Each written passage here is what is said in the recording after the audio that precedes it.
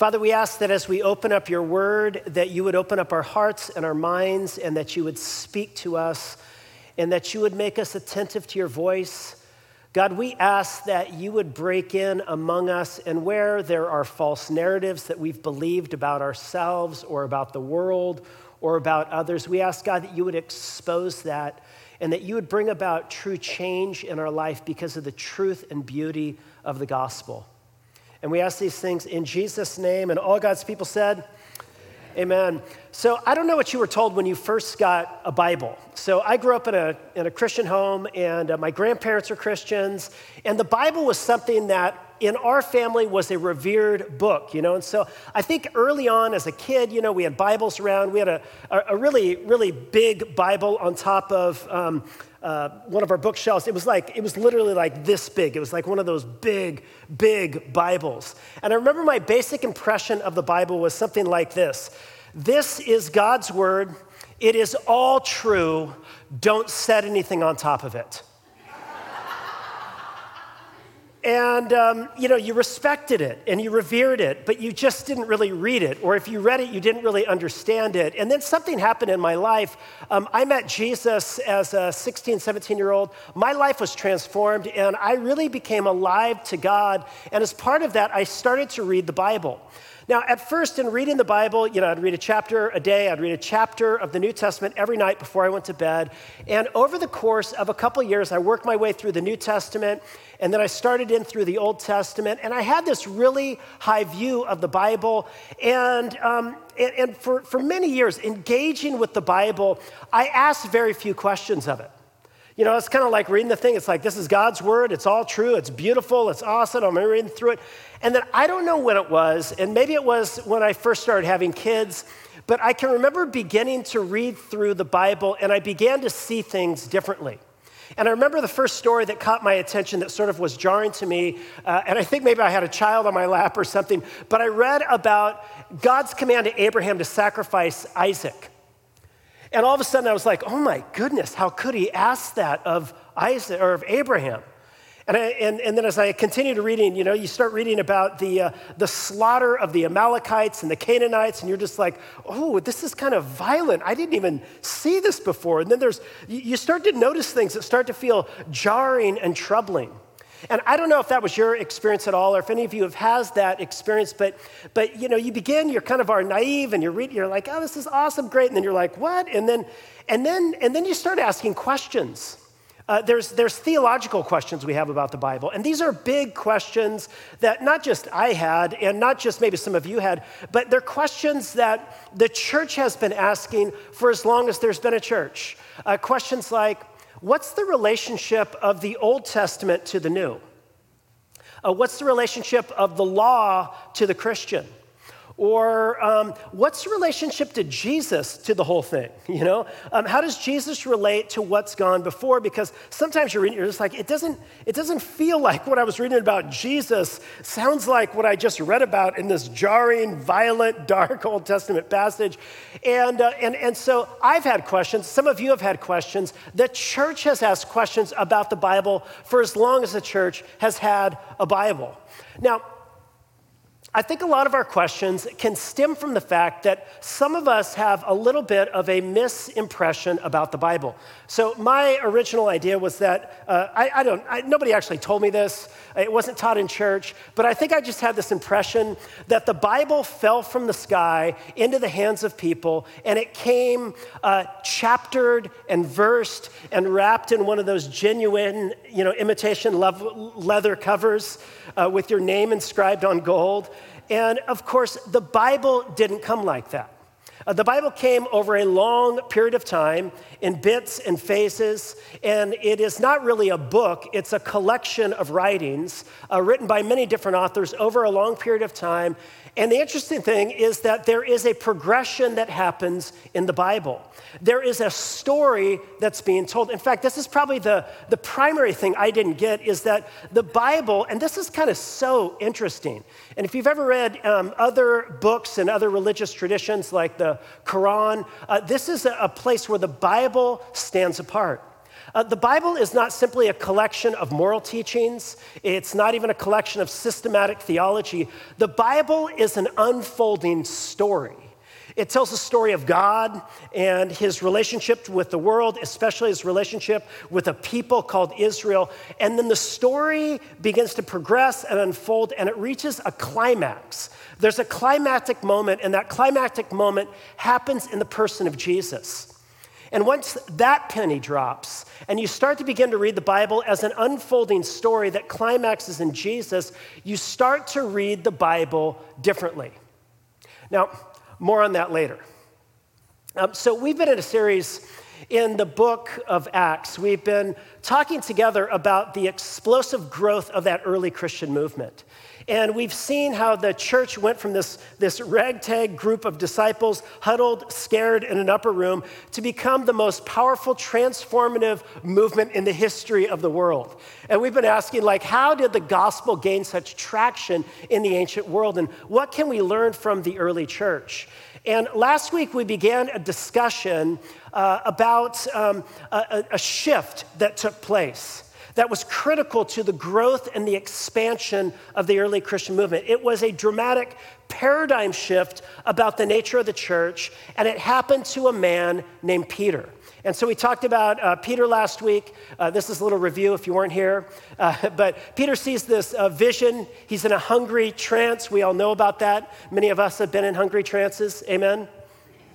And a sheet falls from heaven, and there's all these animals. He says, "Arise, Peter, kill and eat." And as the story unfolds, God speaks and transforms Peter's heart and mind. And more than that vision, Peter experienced something. He watched the Spirit of God fall on these uncircumcised Gentiles. And Peter has this radical paradigm shift, where before in his own imagination, and this was what early Christians began. Christianity began as a Jewish movement in Jerusalem with a bunch of Jewish people. And in their imagination, they thought that, look, sure, Gentiles can come into this family around Jesus, but if they do, they have to become Jewish. And so the basic formula that they had was you come to faith in Jesus, and then you put on the Jewish uniform, you circumcise your male children, you keep Sabbath, you eat kosher, you do all the ritual, purity, ceremonial laws, you do all that really, really faithfully, and you can be a full-fledged member of this family. And that's what Peter thought. But then in this encounter, Peter had this paradigm shift. And he went from faith in Jesus plus the Jewish uniform equals full inclusion in the family to faith in Jesus plus nothing equals full inclusion in the family. And this radical paradigm shift opened the door for a brand new kind of community that the world up to that point in history had not yet seen. It would be a community where all of the old barriers, all of the old walls that separated people would be torn down, and we'd all live together in the same house. It would be a multinational, multicultural, multiracial, multi-generational, multi-everything family that would reflect the multifaceted, everything love of God, a new family gathered together around Jesus. Paul would later put it like this: He himself is our peace, who has made the two groups, speaking of the Jews, the uncircumcised ones, and the Gentiles, one, and has destroyed the barrier, the wall of hostility by setting aside in his flesh the law with its commands and regulations. His purpose, why was he doing all of this? It was to create in himself one new humanity out of the two, thus making peace. And in one body to reconcile both of them to God through the cross. I was talking to a friend of mine a few weeks ago over lunch, and he said, I'm all about reconciliation. He says, because I believe God has reconciled us to himself through Christ, and he's called us to be about reconciliation where old walls have been put up with people around us. Amen? So we are instruments of reconciliation. And so this message of Jesus plus nothing equals everything. This message of Jesus plus nothing equals full inclusion in the family of God. You trust in Jesus, you devote yourself to the way of Jesus in this world, and you're united together with a family of people who are doing that very same thing around Jesus. And this message, it began to travel throughout the Greco-Roman world, and it moved from Caesarea, where this message broke out among the family of Cornelius through the mouth of Peter, and it goes up to a rather large Gentile city called Antioch. And in this city, now a ton of Gentiles start believing. And Acts describes it like this. It says, the hand of the Lord was with them, and a great number who believed turned to the Lord. And the report of this came to the ears of the church in Jerusalem, and they sent Barnabas to Antioch. So let me just share with you what's happening. The gospel travels up to this Greco-Roman city, Antioch. There's a ton of uncircumcised, Jewish or non-Jewish people there, and they start hearing about Jesus. They're coming to faith, and all of a sudden, a new family is being formed in the city of Antioch, and it's a Jew-Gentile family. They're eating together at the same table. They're singing from the same worship book. They're learning the same teachings of Jesus, all gathered together in one household, one church family, Jew and Gentile. And the news of this comes to the church in Jerusalem. They hear about this new growing community where many people are coming to Christ. They're like, we got to send them some help. And so what does the church do? Well, the church in Jerusalem sends one of the best they had up there. Who did they send? They sent Barnabas. You could tell by the picture it was Barnabas, couldn't you? I didn't even need to tell you. He goes up to Antioch, and while he's there, the church that was growing grows even more. And the work becomes too great for one man, so then Barnabas is like, I need help, I need reinforcements. And so who does Barnabas call? He calls the Apostle Paul, and the Apostle Paul comes and joins him in the work in Antioch. And together they are laboring in this church, and it's growing. And then something happens. This church that has been so impacted by the gospel now sends Paul and Barnabas out around to other cities so that other people can hear this good news. And so they go out on their first missionary journey, and they sail over to Cyprus and up into Asia Minor, and they travel from city to city, and they preach the gospel. And this is Acts 13 and 14. It describes their missionary journey. And on this journey, guess what happens? The same thing that happened with Philip and the Ethiopian eunuch. An uncircumcised Gentile is brought in. And the same thing that happened with Peter and Cornelius. A whole uncircumcised family of Gentiles is brought in. He goes up to Antioch, and tons of Gentiles are being brought into the family. And then they're going out, and Gentiles, and now new churches are being formed. These Jew-Gentile churches are being formed because they're preaching this message. There's been this dramatic paradigm shift. Jesus plus nothing equals everything. Jesus plus nothing equals full inclusion in the family of God. Now, it turns out, though, that there were some people down in Jerusalem who didn't get the memo. And they didn't have Peter's experience, and they didn't, have Paul's experience either. They didn't see what was happening, and they're concerned. Religious people can get concerned. I have concerns I want to talk to you about. We get concerned.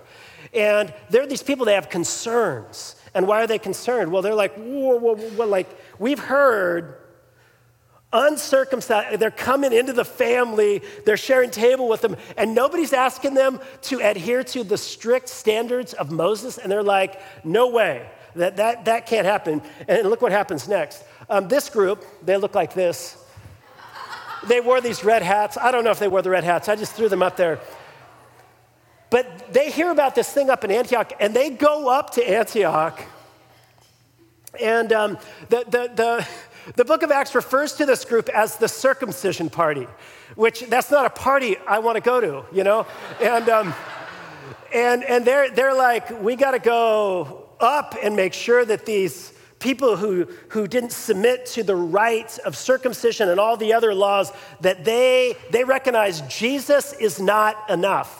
It's Jesus plus something. So they start going up, and they start going into the place where Paul had planted his churches, and they're creating confusion, and the naive, kind of new. I mean, these people are brand new to the faith.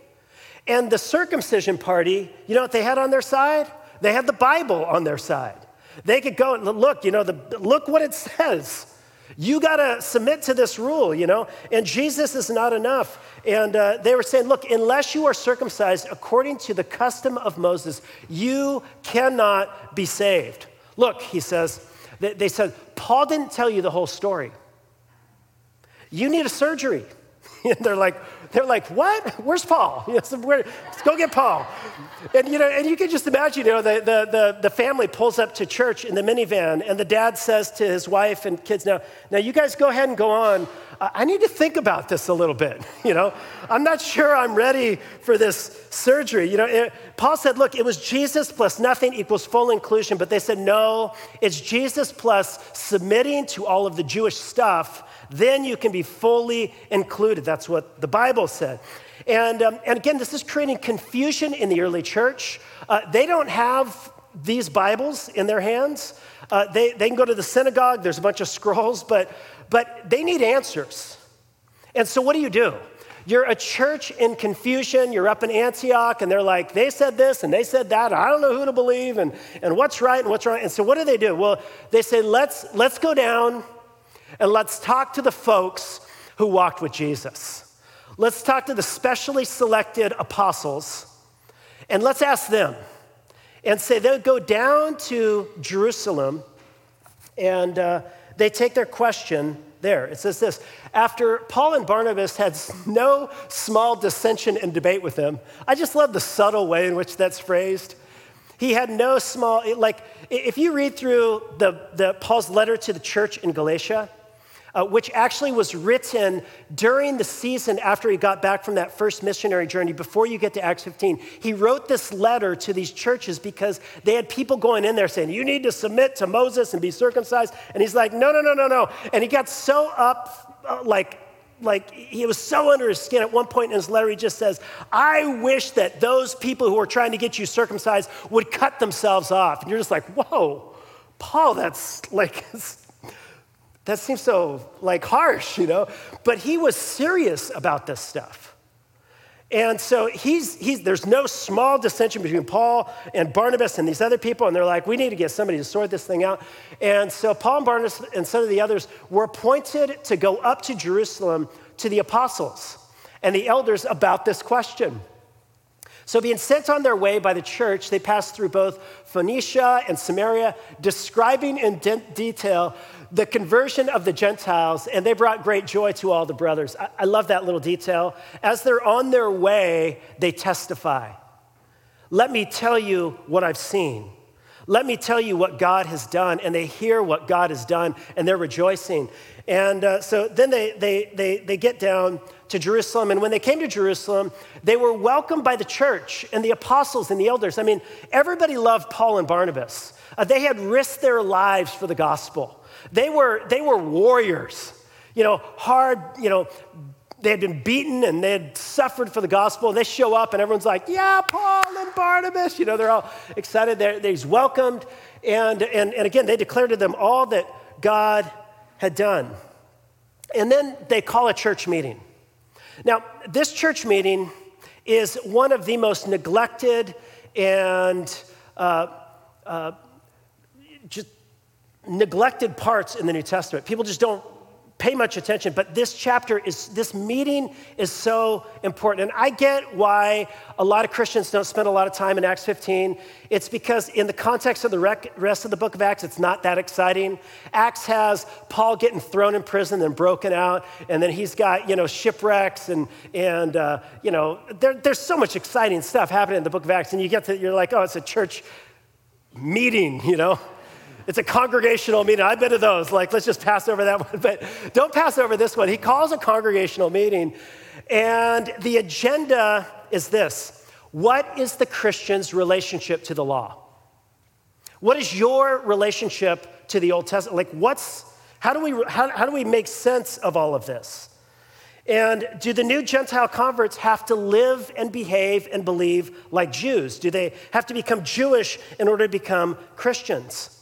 Now, let's just pause because I know it's easy to caricature the Jewish folks, the circumcision party, and maybe I'm even doing that in how I'm talking, kind of in what they were anxious about. But let's just be sympathetic for a minute. Throughout the Old Testament, Gentiles could convert. They could become a part of the family of Israel. They just had to submit to the Jewish rites and ceremonies. They had to, again, circumcision, all that stuff. Talked about that last week. And so it made sense. Like, you come to faith in the Jewish Messiah, you got to do all that same stuff. And then beyond that, this was a point in time. This is sometime in the late 50s AD. And in just 10 years, there is going to be a revolution against the Roman Empire. And in Jerusalem, there is national fervor. And so the Jews, they're full of nationalistic identity. They're like, we've got to protect our identity. And you relate to, you're like, yes, I get it. You know, we got to guard this stuff, you know. And so they're super concerned about this message, Jesus plus nothing, you get to just come in. Like, no, we've got to get them circumcised. And so that's the question on the table. And this question has transformed human history. And how they answer it has transformed everything. And so notice where it begins. It says this. So Paul and Barnabas, they testify about what God had done they start telling about the miraculous work God is doing among the Gentiles. And then some of the believers who belong to the party of the Pharisees, and some of you are like, Pharisees? Like, isn't that the group of people that was against Jesus? Now they're following Jesus? What happened? Like, what changed their mind? Listen, it wasn't the parable of the prodigal son. It wasn't the magisterial teaching of the Sermon on the Mount that changed the Pharisees' minds. You know what changed the Pharisees' minds? Jesus walked out of the tomb. He was raised physically and bodily from the grave, and they couldn't, this is God's Messiah. They came to faith, but they had this message. They said, look, it is necessary to circumcise them and to order them to keep the law of Moses. And so the apostles and the elders, they're gathered together. They're considering this matter. Well, do they? Don't they? And again, there's this contentious debate that is, it's rising up. And then in the midst of the debate, Peter stands up. Good old Peter, and he speaks. And he says, look, brothers, you know that in the early days, God made a choice among you that by my mouth, the Gentiles should hear the word of the gospel and believe. He had told them the story about Cornelius. And God who knows the heart, I love that phrase, God who knows the heart, bore witness to them by giving them the Holy Spirit just as he did to us. And he made no distinction between us and them. And I just love that phrase. In a world marked by identity politics, where we have our tribe and we want to vie for our tribe, and there's us and there's them, and we are not them and we're better than them, that Peter declares God makes no distinction. He says, having cleansed their hearts by faith, whether they're a Jew or Gentile, they come to faith in Jesus, and look, they're brought into the family. And then he asks them this question. And this question ends up silencing the room, and listen to what he asks them. He says, why are you putting God to the test by placing a yoke on the neck of the disciples that neither our fathers nor we have been able to bear? It's almost like he says, look, fellas, come here. Can we just be real for a second? Can we just be honest? Like, we've never been that good at keeping this law. Like, there's so much detail and so many ritual and ceremony, and it's hard, and we haven't been able, and you're gonna foist this upon Gentiles who didn't grow up with this, and they don't know this stuff, and you're gonna make that a requirement for them being a part of the family of God? He says, no, he says, we believe that we will be saved through the grace of our Lord Jesus, just as they will. And after he speaks that word, it's like a mic drop moment. Peter's just like, and it says the room went silent. And in the silence, Paul and Barnabas speak up again. This is their moment. They're like, well, let me just say that I can testify. I've seen the Spirit of God change people's lives that are so different from you. And they don't think like you, they don't dress like you, they don't vote like you, they haven't had the same upbringing as you, the same past as you, the same present as you, and God broke into their life, and he transformed them. And I've watched it. I've watched God change their lives. And he related to them all the signs and wonders that God had done among the Gentiles. And then, after Peter and after Paul and Barnabas have their say, finally James stands up. Now James, this isn't the James who's the brother of John. This is James, the brother of Jesus, who interestingly is now the de facto leader in the early church. He's like the leader in the early Christian movement, which this is just great. There's a pastor that I know that says this a lot, and I think it's great. He says, look, one of the great evidences for the resurrection is this, like in Jesus' life, his brothers thought he was crazy. They were kind of making fun of them. But then James came to believe that his older brother was truly the Son of God, God in his midst. Now, let me just ask you, what would it take to get you to believe that your older brother was God? Like, it was because Jesus walked out of the tomb. He had been raised from the dead, and he couldn't help, like God has raised Jesus from the dead. So he's now the de facto leader of the church, and he stands up, and he's heard all the arguments, he's heard the debate, and now he's gonna render the judgment. And here's the final word. And look what he says. He says, brothers, listen to me. Simeon has related how God first visited the Gentiles to take from them a people for his name. We've seen it, we're watching it. And with this, the words of the prophets agree. It's not just experience, Scripture supports this. He says, just as it's written, after this I will return and I will rebuild the tent of David that has fallen. I will rebuild its ruins and I will restore it. It's speaking here about the restoration of the Davidic monarchy, and that the remnant of mankind may seek the Lord, and all the Gentiles who are called by my name, says the Lord, who makes these things known from old. Basically what he's saying is like, look, the inclusion of the Gentiles apart from becoming Jewish is not a new idea. It has been God's idea all along. This is not a change in plans. This has been the plan all along.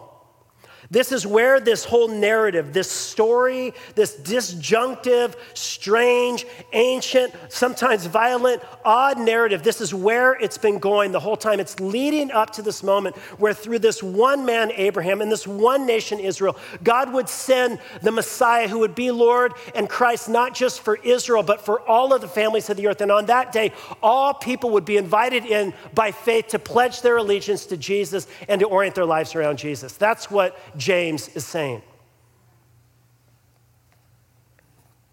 Now he's going to say, so here's what we're going to do. And now he's going to lay out what he's going to do, and he lays it out in 3 statements.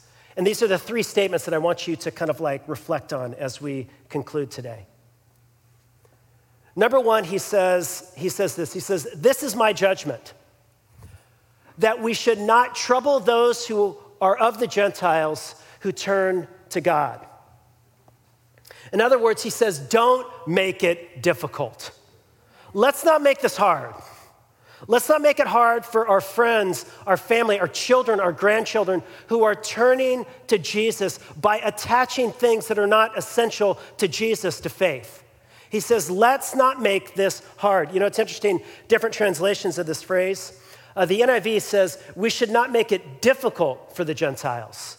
I like this. The Jewish Bible puts it like this: we should not put obstacles in the way of the goyim, which is the Jewish way of talking about those of us in this room who don't come from Jewish ancestry. And then the Message puts it like this: we're not going to unnecessarily burden non-Jewish people. And the point is simply this: we are not going to require that they submit to the Jewish law and all the circumcision and the food laws and all that's culturally Jewish stuff. And this is going to be a multicultural family. And it's almost like we could illustrate it like this. He says, look, there are people that are reaching out for hope and for life. And they are lost, and they are stuck, and they are hurting, and they are looking for some sort of healing to their broken heart. They are looking for hope in the midst of their despondence. They are looking for freedom in the midst of all of their slavery. And there is Jesus. And he says, look, don't put an obstacle that is unnecessary in the way of people meeting Jesus. Now, of course, in their context, the obstacle was like I like you, but I gotta submit to all this stuff. And he says, no, take the stuff away. But in our day, of course, there are different things that we do. This week, I was thinking about the Jesus movement, and some of you saw the movie Jesus Revolution. And it tells the story of Chuck Smith and the Calvary Chapel movement. And early on, there's a scene in the movie that's reflected actually in an incident that happened in the life of Calvary Chapel in its early stages. But Chuck Smith is up and he's talking to his congregation. And on one half, it's a very small group of people in suits and ties. And the other half, it's a bunch of hippies with dirty feet and long hair, and they're practicing communal living, and they've opted out, and they're kind of like disenfranchised by consumerism and the free market economics and all that stuff. And they're kind of like, and Chuck Smith just speaks to them, and he says, look, I want you to know that the door in this church is wide open to whoever wants to come in here. And then he looks over at the other people that are all ticked off at these people, and he says, and that door swings both ways. Like, if you don't like that they're here, we're not gonna make it unnecessary. We're not gonna make them become like middle-class suburbanites in America in the 1970s in order to become a Christian. Like, you can actually just come to Jesus. But there's other things. I was thinking, I was listening to, recently, I've listened to a couple interviews with the musical artist Bono, again, because I'm a Gen X pastor. I love you too. But he talks about early on, he said when he was 16 years old, 3 things happened in his life that changed everything. He said, I formed the band. I met my high school sweetheart, who is now his wife of multiple decades, Allie. And then he said, I met Jesus and he transformed my life. And he said he and The Edge, another band member, they got involved in this really intense kind of charismatic Christian community that was into communal living. They were kind of radical and countercultural and all this stuff. And he said he faced a crisis because on the one hand, he loved punk rock music. Like, he loved the Ramones and the Clash and Sticking It to the Man and Raging Against the Machine and the Sex Pistols and all that. He's just like, I love that kind of music. And he says, we formed this band and we just wanted to make music. And then he said, but we didn't know if it could coexist. Could I be a faithful follower of Jesus and a punk rocker? And he determined he could. And he's faithfully followed Jesus over many, many decades of his life, leaning into Jesus. But sometimes we can put up like, no, you have to become different than the kind of culture you're inhabiting right now in order to be a follower of Jesus. There's other things we do. Some Christian communities are subcultures that are marked maybe by anti-intellectualism. And people who are thinkers, people who want to pursue higher education, they don't feel like they can do that and be a faithful follower of Jesus. Some Christian communities, subcultures are anti-science, and some are pro a lot of things that just feel like, whoa, I'm not sure, that sounds more like political ideologies. Does it sound like Jesus? And we can think, do I have, and what the message is in this text is don't make it hard for people who are turning to Jesus. Don't put up artificial barriers that prevent people from coming to Jesus. Well, we got to move quickly.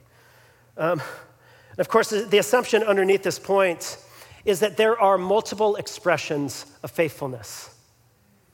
You could faithfully follow Jesus in the first century and have your male children circumcised, keep doing Passover, keep doing the Jewish feasts, keep doing this, but you are loyal to Jesus. You're finding your identity in Jesus, not around these things. You're willing to eat at table with other people, but you are practicing your faith in a very Jewish sort of way. And you can practice your faith in a very American sort of way, or a very Chinese sort of way, or a very Kenyan sort of way. I mean, all sorts of ways. There are multiple expressions of faithfulness. But, and this moves us to our next point, he wants us to know that there is also the possibility of unfaithfulness. There are many ways you can faithfully follow Jesus, but there's also ways you can be unfaithful to Jesus. And so look what he says next. He basically says, look, we're not only going to not make it difficult, but look, we're going to tell them there's stuff you need to avoid. And look at the stuff. He says, we should write to them to abstain, to avoid things polluted by idols, and from sexual immorality, and from what has been strangled, and from blood. So he's like, look, we got to tell them to abstain from some things, and here's the things they should abstain from. The stuff polluted by idols, sexual immorality, strangled animals, and blood. You're like, now there were 613 laws in the Old Testament. Did he just like whittle it down to 4? And why these 4?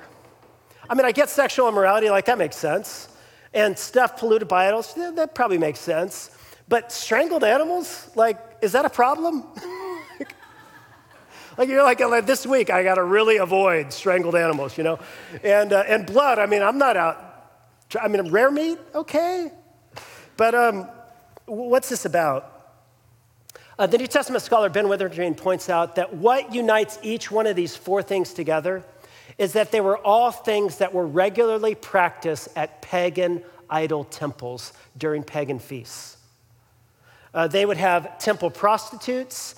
They would be all about devoting things to the idols.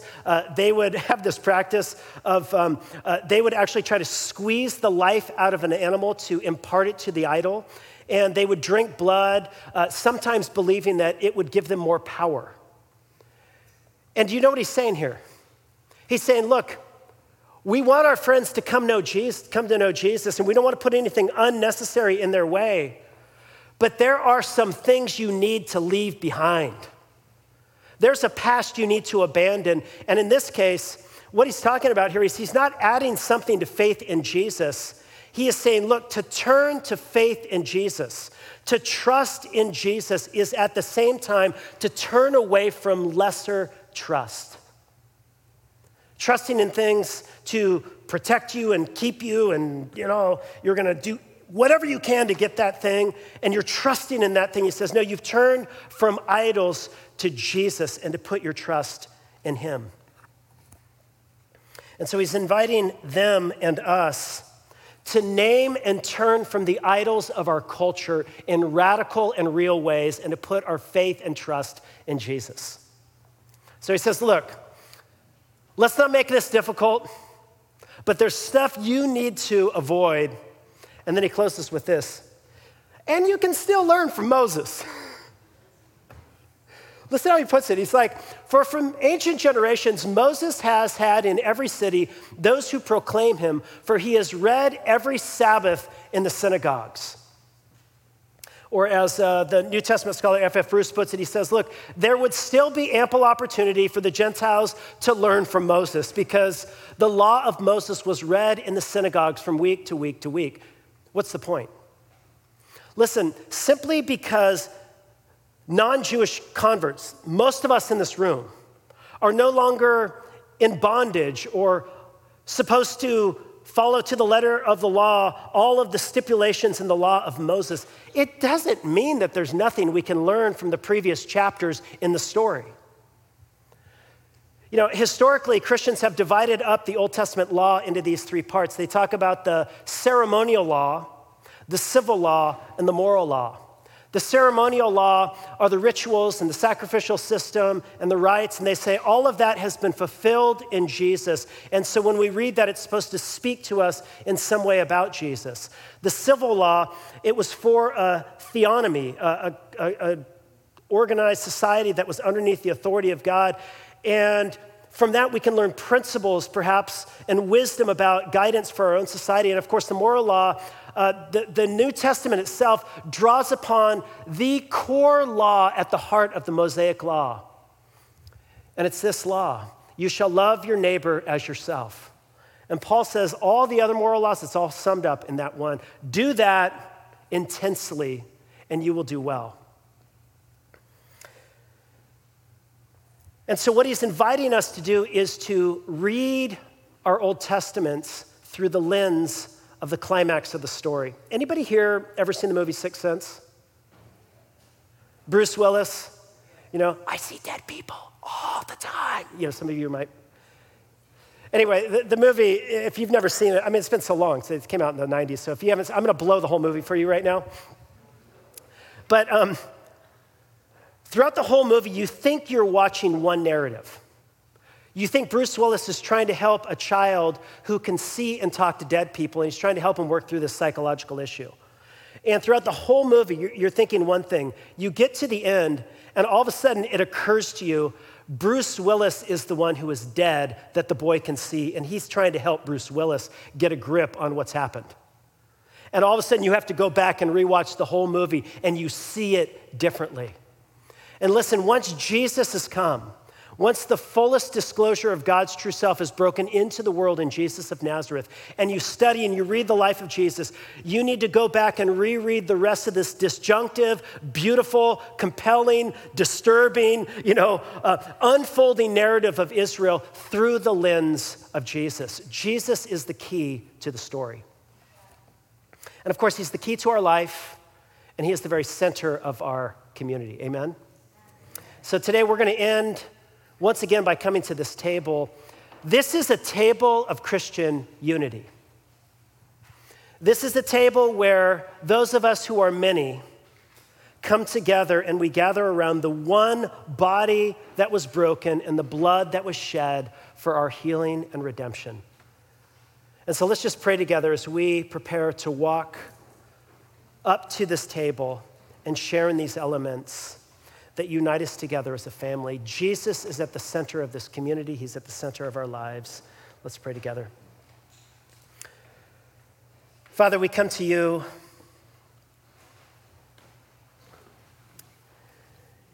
and we ask that more and more that you would wake us up to the radical freedom that we have in your Son, Jesus. That you would open our eyes to the multiplicity of ways in which people can faithfully and joyfully follow your Son, Jesus. May you cultivate in us a deeper appreciation and love for our brothers and sisters, a deeper empathy and understanding from their stories that they're walking in. And God, would you unite us all together around your Son, Jesus? And would you free us up from the idols of our culture so that we can be faithful and obedient and trusting disciples of your Son? And we pray that even as we come to this table, that you would reinforce our unity and that you would remind us that we are loved. And we ask this in Jesus' name. Amen.